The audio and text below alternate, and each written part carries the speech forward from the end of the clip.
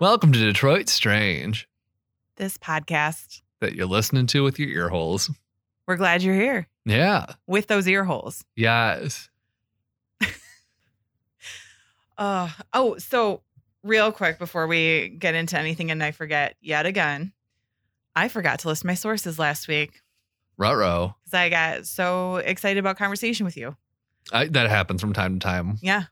So really quick, last week in reference to the Chameleon episode, Yes. my sources were, of course, a little Wikipedia, but not too much, actually. And then also a Free Press story called Detroit Notorious Imposter Gets 3 Years in Prison by Tressa Bada from February of 2016. A Mental Floss article called True Crime Doug Street Human Chameleon by Kara Kowalczyk.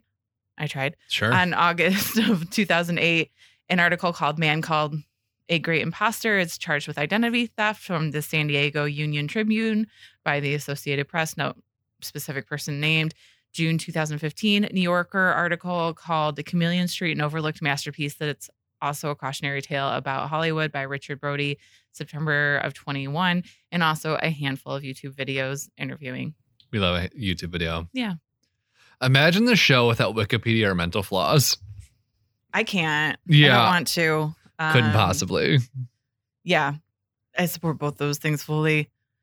I do try to throw like a couple bucks at Wikipedia here and there because Yeah. I give like $3 every month, if nothing. Like, fantastic. Because Wikipedia is one of my most used websites or apps. Yeah. And like this way too, it kind of like because every once in a while they'll throw up like if everyone reading this now gave just $1. Yeah.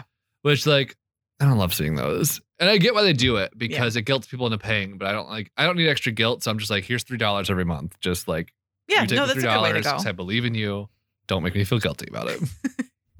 I kind of need the reminder because I don't have a subscription, or whatever you want to call it to it. So maybe the verbiage could be a little less, but I get guilt why trippy, they do but it, I understand though. it too. Yeah. Yeah. I don't because like blame. I like that they don't have ads and they're like, Yeah. like I really support the mission. I support the cause. Yeah, exactly. We stand Wikipedia. Definitely. Yeah. So it's the first week of the year is always very strange. I feel like it's got this like weird energy. It's not like bad or anything, but it's like very weird and like I'm trying to figure out how New Year they're gonna be. Yeah. And everybody's just tired. Yep. And cold. Yep. In Michigan, at least. Yeah, it got real cold here for the start of the year, I feel like. Oh, yeah. It's been like frigid the past few days. I'm not a fan. Yeah, not loving it, but I not hating it either because I really don't have to leave my house too much. Mm-hmm. And so That's like nice. It's nice to just be cozy inside when it's all cold and crappy outside. I have been running late to anywhere I have to go. Fair. It's not good. You gotta like bundle and warm up your car and all that. And also I just don't want to go outside. The motivation thing too, yeah. Yeah. So, but that's okay. Yeah. But it does also create the coziness inside to do things like watch movies and things like that. So Absolutely. which we both love. Yeah. I have been like watching. I've also been reading a lot more. I started reading. That's great. Yeah. I've been trying to, but I've only read one chapter. Fair. I like decided to pick the Harry Potter series back up just because like I just wanted to like jumpstart my reading muscle again because like I really can fly through those books and just kind of remind myself like, oh yeah, I can finish a book pretty quickly if I just sit down and fucking read. That's a good idea. I took the opposite approach and I opened up The Power of Now by Eckhart Tolle. Yeah. I have the book. I haven't read it either. Or no, I have like, who wrote The Artist's Way? I have The Artist's Way. Oh, They're that's kind a of lumped different person. They run in similar circles, those books. I used to have a copy of that, but I don't anymore. And I don't know what happened to it. Yeah. They're in a similar vein, but also very different in certain ways too. But no, it's a book I've wanted to read for a long time. And I accidentally bought 2 copies like a year ago. Accidentally, because I thought I was buying one. And I gave one to roommate Lisa. Love it. And she's almost finished it. Nice. But chapter 1 is good. I've read it twice now. Love it. So we'll see how this goes. Yeah. But I like your approach of like choosing to get back into reading, like choosing something that is going to flow for you. Like I finished the first 2 books in 2 days. That's wonderful. Yeah. It's been great. Yeah. On the other side of that, though, I heard somewhere, and this is a show that's been on my radar for a bit now, but have you heard the show Dirty John? I've heard of it. I couldn't tell you anything about it other than the name. So there was a podcast, eventually got turned into a show, and they take real true crime stories and then like turn them into a, dramatized show. Okay. Kind of similar to like the Versace thing. Okay. Yeah. Couldn't shut up about. I heard good things about the first season, but then I heard really good things about the second. So I just jumped to that one. Oh my gosh. It's good. Did I fly through season 2? Yeah. It is about, what was her name? Oh, Betty Broderick. Okay. It was in the 80s. It was a very like well-known divorce case that turned true crime because her husband that was divorcing her was a high-profile lawyer. He played her dirty in that divorce. Ooh, you hate to see it. And yeah, and the way that they lay it out, there's a lot of trials in it, but they don't focus too much on the trials, but it kind of goes back and forth in time. Yeah. Where you get to see like the contemporary trial of an actual crime. Yeah. Where she is on. Yep. Yeah. I don't think it's a spoiler, but I don't want to give too much away either. Fair. So I'm trying to be careful. And then it kind of shows the development of their relationship. And like, it's just very interesting. It jumps around a lot. It's not chronological, but it makes a lot of sense. And it was really well done. And also the cast is really good. Sometimes chronological doesn't always make sense. Yeah. As evidenced by my story today, I kind of jump around a lot. Excellent. Yeah. It's like Amanda Peet in the main role, and she's amazing. Christian Slater's in it. Also Missy Pyle, who I love. I do love Missy Pyle. I know. Underrated. Right? Yeah. And she plays a friend of the main character, and just, it's great. It's really great. Yeah. And it's interesting. And now I have like read a lot online about that actual case too, because I couldn't stop after the show. I was like, okay, now I need to see what was actually happening. You know what I mean? Yeah. Like compare it. And right. They did a great job. It's on Netflix. In a similar vein, I saw that the Tammy Faye movie with Andrew Garfield and Jessica Chastain came out. I think it's on Prime now already. Yeah. I did see that the other. I haven't watched it yet, but I did see it. I was studying. I was like, I saw it, put it on my list. I'm like, I'll have to watch this later. Yeah. I actually thought of you because we had talked about it. Did we watch The Eyes of Tammy Faye together? No. We talked about the documentary. I think I watched it. Yeah. Okay. I either watched that. I definitely watched Party Monster. Okay. I can't remember if I watched it Through the Eyes of Tammy Faye though. Okay. We've discussed both of them. Yeah. I don't think actually on here, but in real life. Yeah. Because we are real life friends. We are. And real life movie lovers. Yes. We do watch them sometimes. They're just talking about them. Yeah. Sometimes we watch and talk about them, as evidenced by the Scream episode. Yeah. And we're going to do that again. Yes. It's easy to have big plans. Yeah. Do what we can. Exactly. Yeah. Well, I do have a story for you. I'm very excited because I know you're very excited about I'm very this. excited. I have no idea what it is. It's going to be a 2-parter, so buckle the fuck up. Okay. Mm-hmm. And it's a road trip, so buckle up again. Double buckle. Double buckle. Name of the episode. Yes, double buckle. Right there. And I know you've heard of this. Oh, and this is actually even a callback to when we first met each other. Oh. Any guesses? Road trip. Call back to that first sketch show. Is it something to do with Kellogg? It is. It's Kellogg. Fantastic. Yes. Because I got a book and went deep and like, I'm sure there's some shit. Oh my God, girl. You are not ready for this. Okay. So let's get into it. Let's get to Battle Creek. Yes.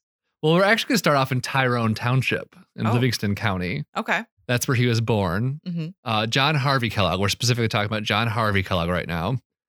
He's not the one who founded the cereal company, but he did have a role in it, which we'll get to. That's actually part 2, so stick around. John Harvey Kellogg, born February 26, 1852 in Tyrone Township in Livingston County. Mm-hmm.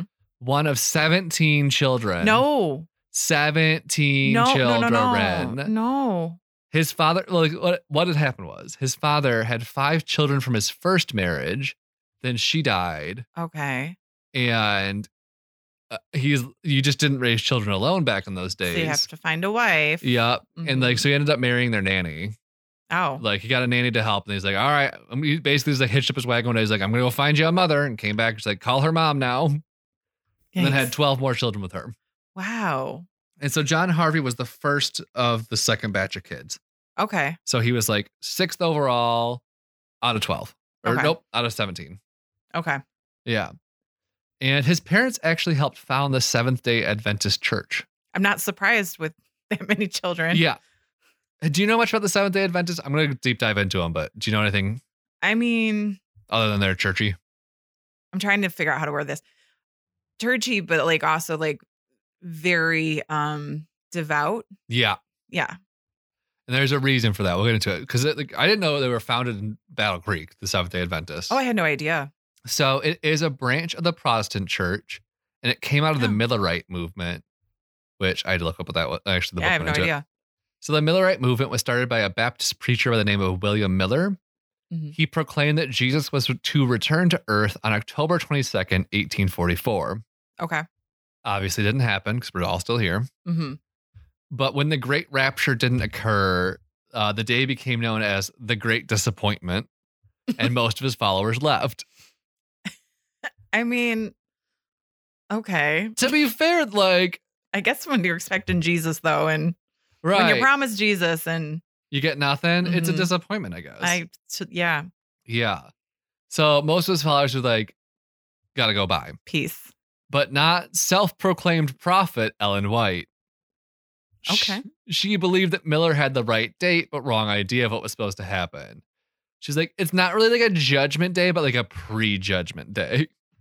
Okay. The end's still coming. That was just the pre-judgment.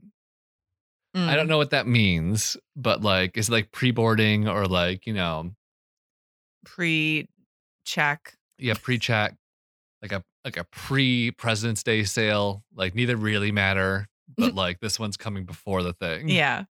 Either way. Just a way to spin something. Yeah.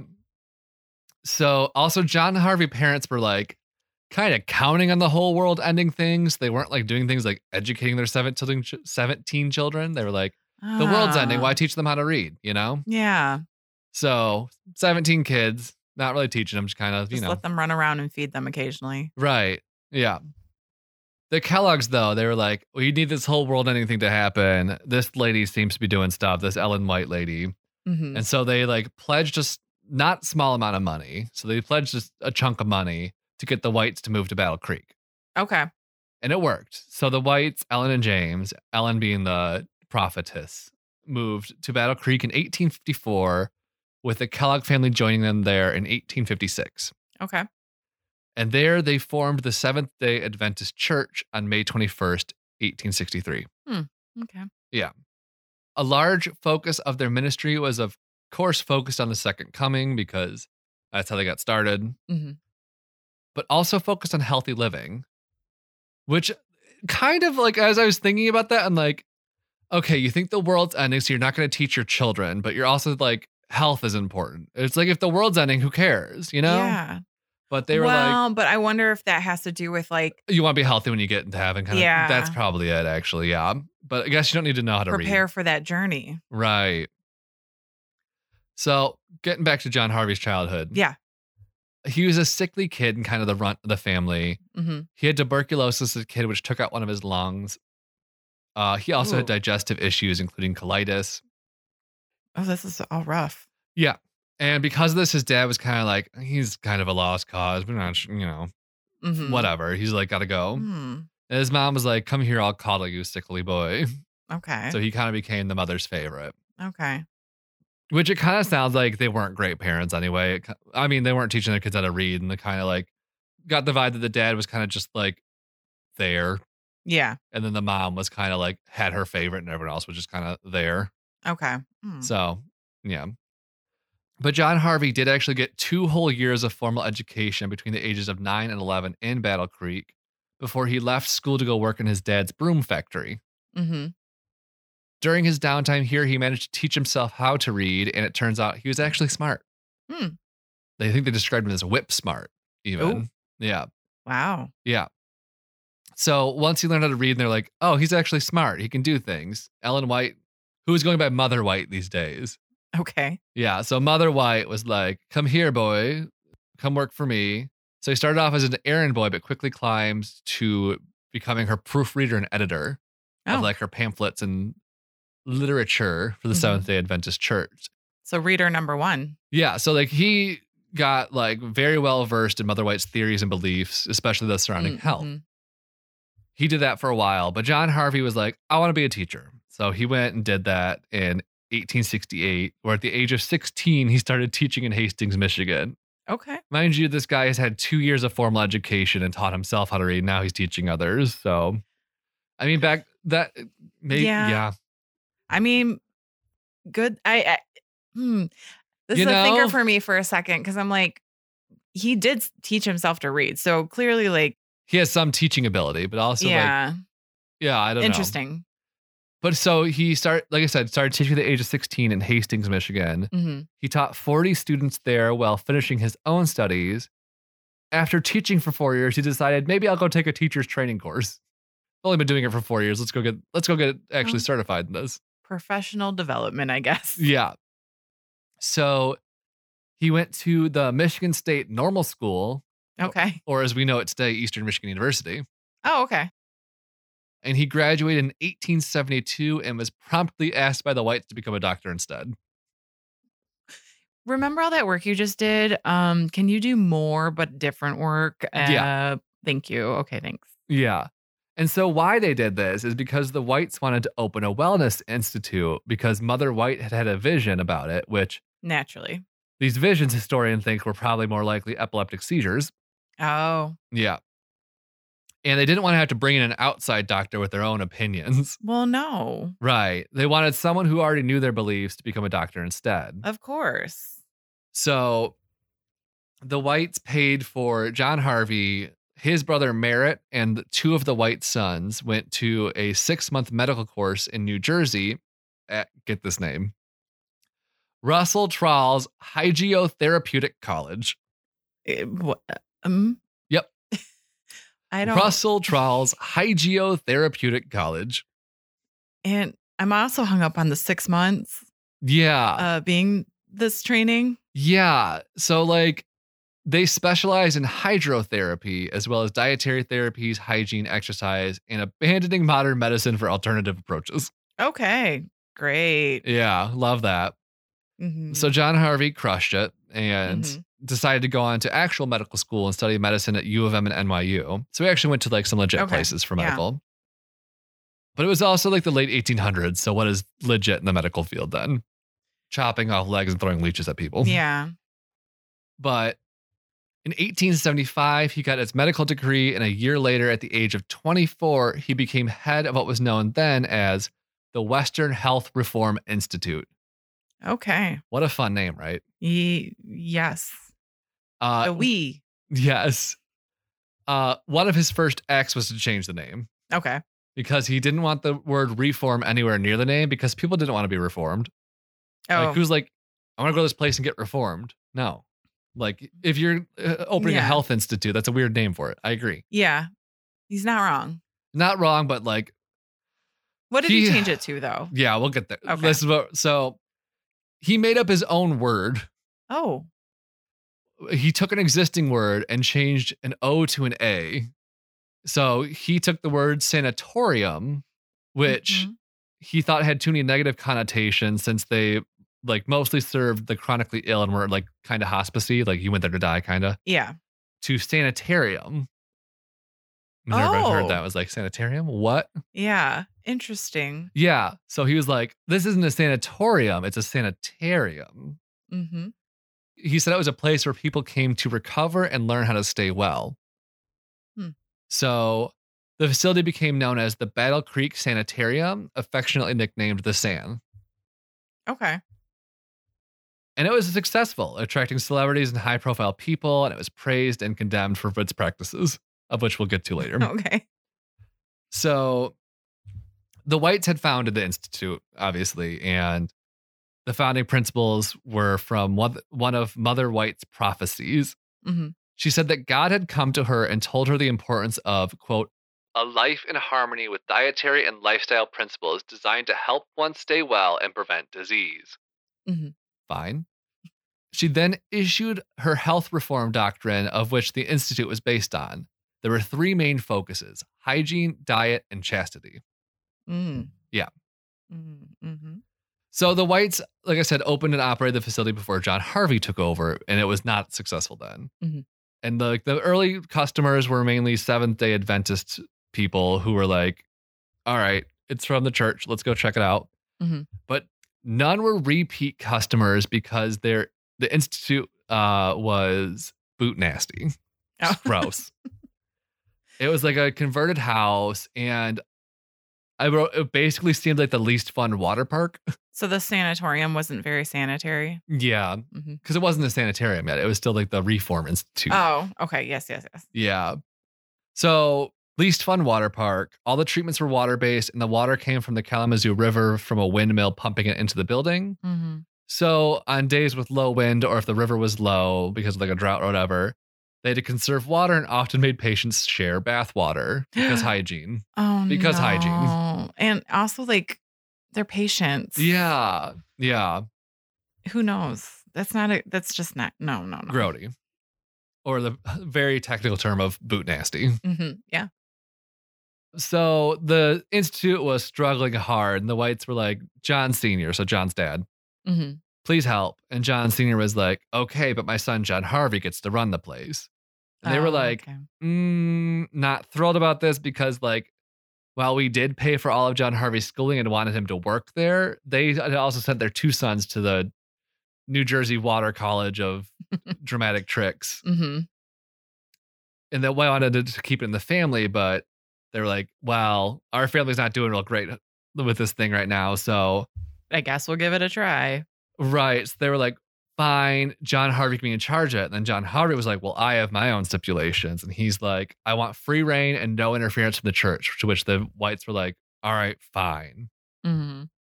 So within a few years, John Harvey took the Institute and grew it from treating about 20 patients in a 2-story converted home to treating 7,000 to 10,000 from a city within a city. Like that. Oh, wow. That was like more than a couple of years, but like, yeah.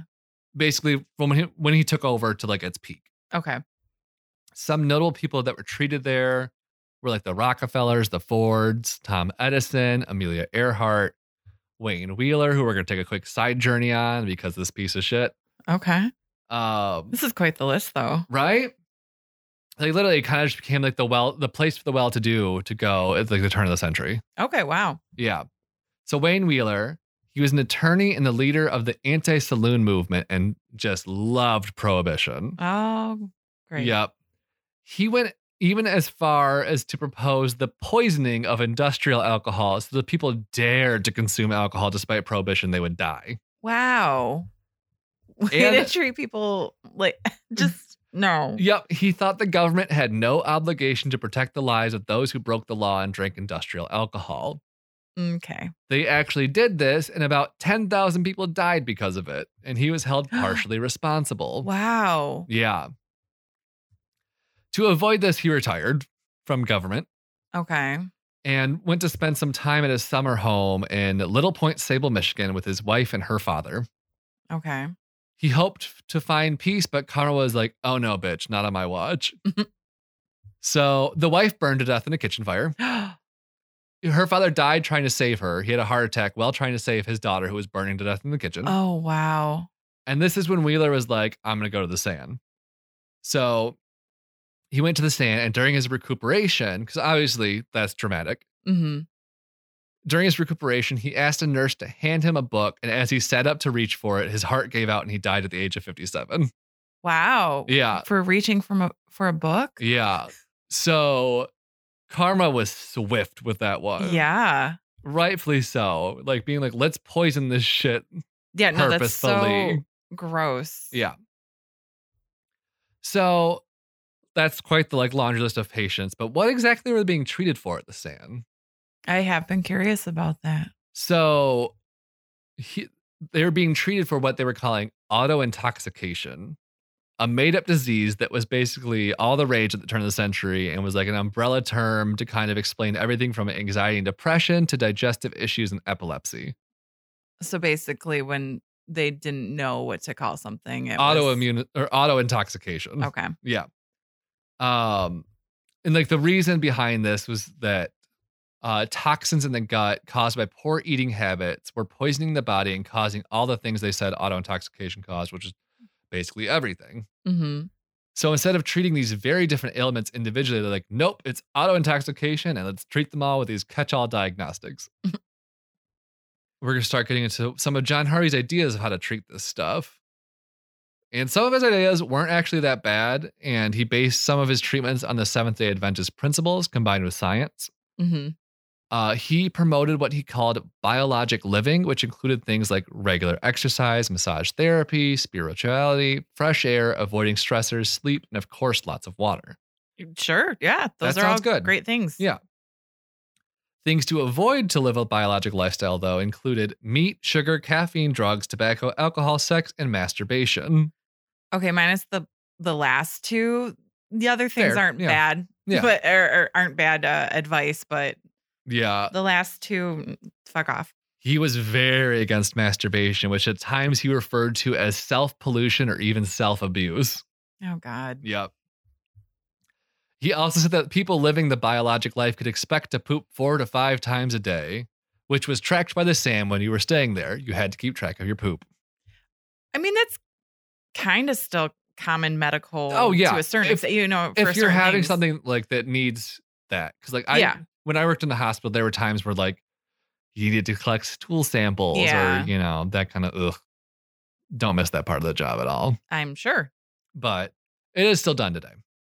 But not everyone in the hospital is, you know, keeping track. It's just kind Yeah, of like no, the it's- ones who are like, A need basis kind of deal. so John Harvey had many tricks and treatments to help people start living the biologic lifestyle, but his favorite by far was, any guesses? His favorite? Yeah. This was by far. Eating paper. I don't know. You're not far off. Enemas. He loved enemas. Oh, Just loved an okay. enema. I wrote, for someone who didn't have sex, because it was rumored that John Harvey died a virgin, not even consummating his own marriage, but more details on that later. Okay. He sure loved putting things up people's butts. He invented a machine that could get almost 4 gallons of water into the colon in under a minute. That sounds like a lot. That is a lot of water. Yeah. No, thank you. Yeah.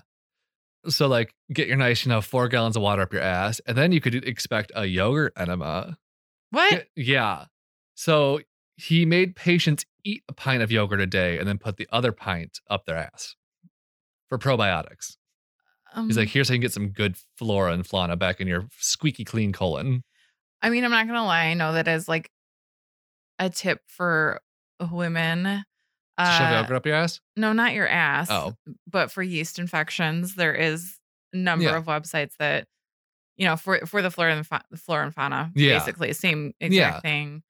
I've never heard of Recreational yogurting? yogurt assing. Yeah. Yeah. I've never heard of it in the ass. That was actually the original intention of Go-Gurt. Oh, that I'm makes kidding. sense why it's a Yeah. tube. Yeah. Could you imagine? No. Especially because it was the like real commercials would be shitty- very different. Yeah. And so does the name Go-Gurt. The Go-Gurt takes a very different meaning.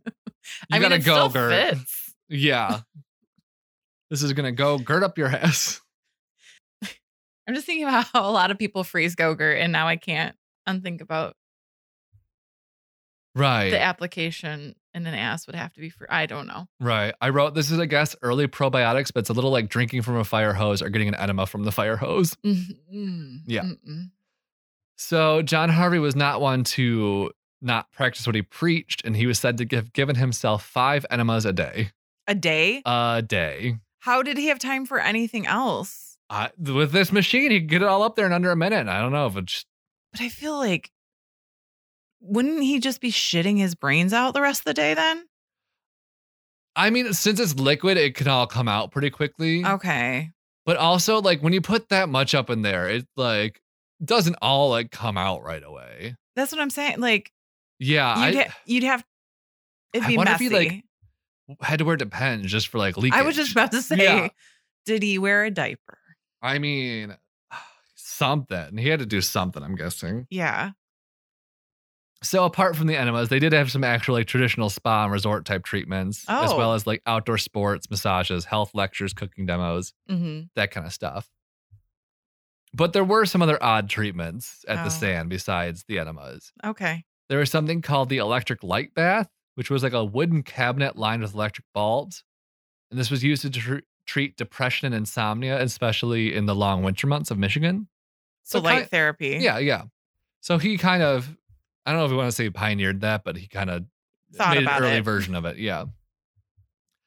Electrotherapy, which, any guesses what he was treating with electrotherapy? Wasn't mental. It wasn't mental? No. Oh, I thought I was going to be like sexual urges or something. No, this one was weird. Okay, just obesity. Oh. He made a contraption out of an old telephone and would deliver mild shocks to patients' skin and attempt to burn the fat cells underneath. Oh, he thought it was like melting or something. Yeah. Probably. But the fact he used an old telephone to make this device. Yeah. No. Also, just a wide variety of baths. There was hot baths, cold baths, mud bath, electric bath, clay bath, salt bath, and even baths that went for multiple days. Ugh. Yeah. How pruny. Yeah. Now that we've talked about some of the treatments, let's talk about diet, because dietary was another focus. Okay. Like I mentioned earlier, the biologic lifestyle, no meat. So like the menu was mostly vegan and entirely vegetarian, which was like kind of like unheard of at the time. Yeah, I was going to say, I don't think meat was really considered bad. No. And you know what I mean? Like there wasn't really a movement, at least in Michigan. It probably wasn't as time, easily accessible back then, but like. Yeah. But that's interesting. Yeah. It's like vegan, vegetarian, and easily digestible. Okay. And because of this, John Harvey did develop his own food, like meat replacements. He like made some meat replacements out of nuts. He loved nuts because he's like, this is like nuts are what's going to save humanity kind of thing. He made a soy milk. I don't know if it's like the soy milk we use, but he made a version of soy milk. Interesting. A process for making peanut butter. And of course, the cereal, but we'll get there. That's going to coming in part 2. Sorry to tease with that, listeners, but know that the cereal is coming. Also, he pushed the practice called Fletcherizing, which I don't know if you've heard of. No. Fletcherizing was the practice of chewing a bite no less than 40 times. Every bite of food 40 times, at least. The logic behind it being that, like, by chewing it that much, it becomes partially digested and thus eases the workload on the rest of the digestive tract. Which, like, it's like... You should chew your food, yes. Right. But it's not It's like a lot of work for not that much help or payoff, you know? Like just 40 is excessive. Yeah. So I guess they even had a song at the Institute before meals they would sing to stress the importance of chewing, which is just kind of funny. Oh, if anybody knows that song, please write in. So, like I said, like they didn't want anything too flavorful. Like nothing was like that. Like everything was kind of like bland on purpose. Okay. And this was like another part of the Seventh-day Adventist / the Sands belief. Like foods that were considered aphrodisiacs or like too flavorful might stimulate sexual urges. They might make you kind of feel some type of way. So they're like, if we eat bland food, we can curb those naturally. Yeah. Like, don't touch yourself, have a cornflake, you know? That was the logic. It was kind of the same line of reasoning that Graham used when inventing the graham cracker. And they kind of like, Kellogg kind of based some of his theories and works off of Graham's work. Okay. So what happens when, the enemas don't work or, the bland food diet or, what happens when what's the last resort at the sand? They take you to the pasture and shoot you. Close. Surgical intervention, which honestly isn't that much better. Okay. So one such surgery they did was to remove part of the intestine with belief that this would get the digestive tract back in order. He was said to have performed over 22,000 of these surgeries at the stand. Wow. 22,000 for this procedure that I'm guessing he made up himself. Yeah. With logic that he was like, yeah. I mean, that happens today, but I'm sure in a very different context and situation. And not as much too, because I feel like new procedures have to get approved by the FDA. Yeah. Yeah. I don't think the FDA was around back then, obviously. I don't think so. It'd be interesting to see when they came around. Yeah. And what caused the FDA to get created, you know? Was it the heroin in the children's cough syrup? I don't know. That was a big thing back then. So some more surgeries he'd like to perform. Some call them surgeries, some call them torture. Yeah. The Seventh-day Adventists were very against sex out of procreation and also masturbation. Like not even outside of wedlock, just sex for any other reason than making babies. And even that was like not supposed to be enjoyable. Okay. It was kind of just like, this is a very functional activity. Yeah. I do have some quotes from John Harvey on the subject. So, quote, "Sex is the sewer drain of a healthy body." End quote. No, I mean, that doesn't even make sense. Not at all. It's not a place. It's a action. And then on the topic of masturbation, which like was an even bigger no than sex in his book. Like he was like sex bad, masturbation worse. Well, yeah, because you definitely can't make children that way. There's no babies coming out of that. Yeah. So here's what he said. You're wasting those babies. Right. Quote, "Masturbation is the silent killer of the night.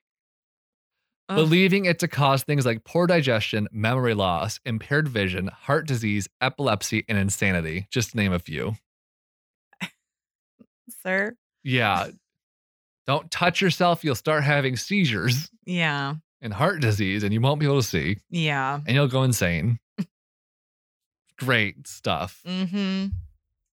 Also, like I mentioned earlier, it's rumored that John Harvey was a virgin from birth to death, even though he's married for most of his life. Didn't consummate his own marriage. Not even to make babies? No. Wow. And we'll get to that in a little bit too. Okay. There were some rumors as to reasons behind this, and one of them was that he had a nasty bout of mumps as a child that left him impotent, which I'm kind of inclined to believe, because for someone to be this anti-sex, of course it's someone who can't have sex. Yeah. You know? Yeah. I mean, it makes sense. Yeah. Yeah. So, like I said, this is in the surgical intervention section for a reason. So for men, especially those caught masturbating, he suggested trying things like tying their hands up or putting a cage around the genitals. Oh, God. Yeah. If this failed to work, he would do things like unanesthetized circumcision. I probably should have put a warning before this section of like, it can be a little graphic if you're squeamish, skip forward. But unanesthetized circumcision, the thought being that they would associate the pain down there with the impure thoughts and they would be cured. Not to mention the healing time, which like you don't want to touch that when it's healing. So that break alone would break the habit. If they did not get circumcised, don't worry. He still had one last thing up his sleeve. A silver suture or two at the end of the foreskin to permanently hold it in place so erections could not occur. Oh my God. Yeah. So even like the slightest one would cause what he called irritation. I'll call it pain. And then yay, they remain pure. That's wow. Women didn't have it much better. Oh God. So one of his treatments for women was to put pure carbolic acid to burn the clitoris and permanently damage it. So like it, like basically, oh my God. Like permanently damage the clitoris with acid. And in some rare cases, even recommended the surgical removal of the clitoris, which is known as female circumcision. Yeah. So, yeah, those were his surgical treatments. And like, this all sounds horrible, but kind of medicine in general this time was horrible. Yeah. Other medical professionals like balked at John Harvey's treatments, but it was kind of a well-known fact at the time that one of the best things you could do for your health was not to seek medical treatment. Oh, because it was so bad. Because like here's some common treatments at the time. You have indigestion, here's some mercury. Pain, take some opium. Yeah. Have a weak heart, weak pulse, here's some arsenic or strychnine to get that heart going. But at the same time, like they didn't know that it was a terrible idea. Nobody knew these things are bad. Yeah. Also like the classic bloodletting for inflammation. Yeah. So you got too much blood in you. something you'll never hear these days. Well, we're going to get just the bad blood out. Yeah. Just we got these leeches that can tell. Yeah. But we're going to break here for part 1. Okay. Because I think this is a good stopping point. Yeah. This has been disgusting, and I can't wait for part 2. Absolutely. It only gets more bonkers from here. Okay. I can imagine. Yeah. And I think I know a little bit past here. Just from the drunk history. There's one drunk history about the Kellogg's. Oh, I have to watch it. Yeah. I can't remember who's in it, but I know I've seen it. Because I remember going, oh yeah, the Kellogg's or whatever. Yeah. And kind of the inspiration for this story is because I was reading about the strikes at Kellogg. I'm like, that's not even the worst thing they've done. No. Yeah. Yeah. Now I'm excited. We'll get to part 2 for next week. Yeah. I'm like, we'll have to get there soon. Yeah. That was fantastic and wonderful. And I have a 2 truths and a lie for you, should you feel inclined. Absolutely. Fantastic. It's all about terrible medical procedure. No, I'm just kidding. Wouldn't that be crazy though? That would. No, we're gonna do something a little lighter and happier. Okay. We are gonna celebrate Betty White. Love her. Yeah. But obviously, with her passing, there's been a lot of information and a lot of listicles, a lot of clips resurfacing. And I was of course, watching Mental one of her Floss and had one. Joan Rivers. Yes. Yeah. So there's plenty more beyond this, but let's have a little fun. Let's get to it.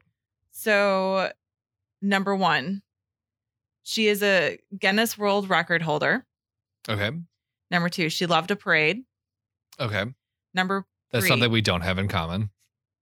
Number 3, she originally auditioned for the role of Dorothy. Okay.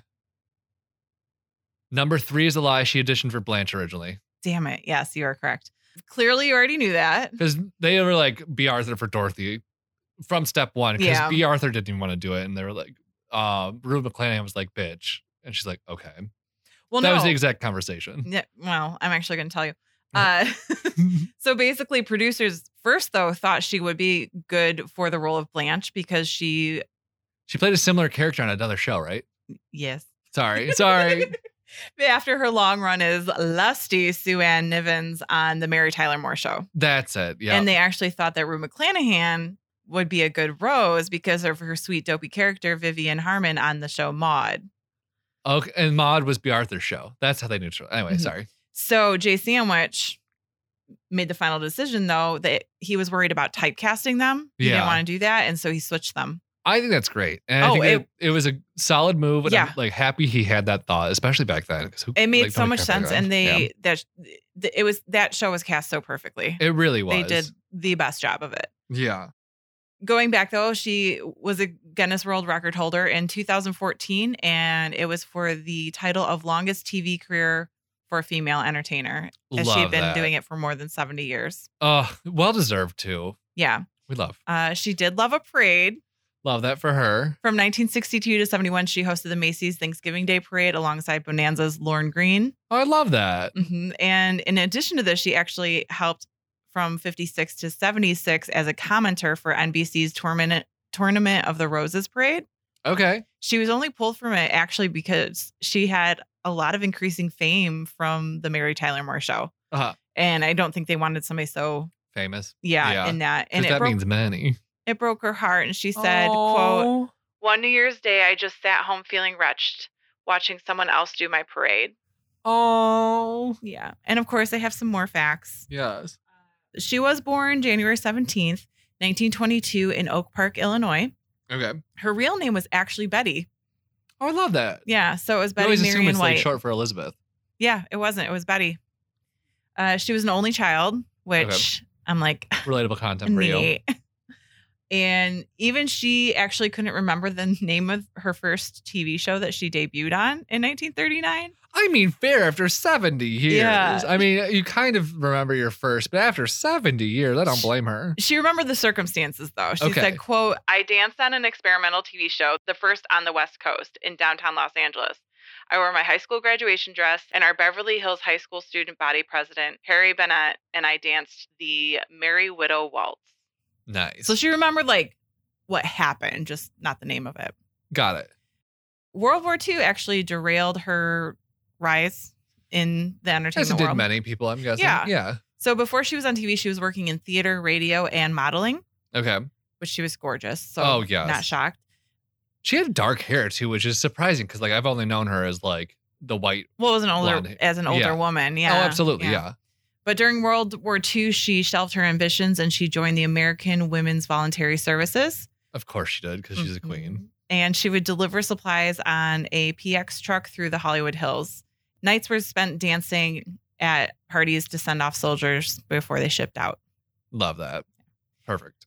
Her first sitcom was in the early 50s, and she co-hosted the A1 Jarvis show called Hollywood on Television. Okay. Which led her to producing her own show. Oh my God, I love that. Yeah, called Life with Elizabeth. And this was developed and produced alongside writer-producer George Tibbles, who went on to work on shows like Dennis the Menace, Leave It to Beaver, and The Munsters. Okay.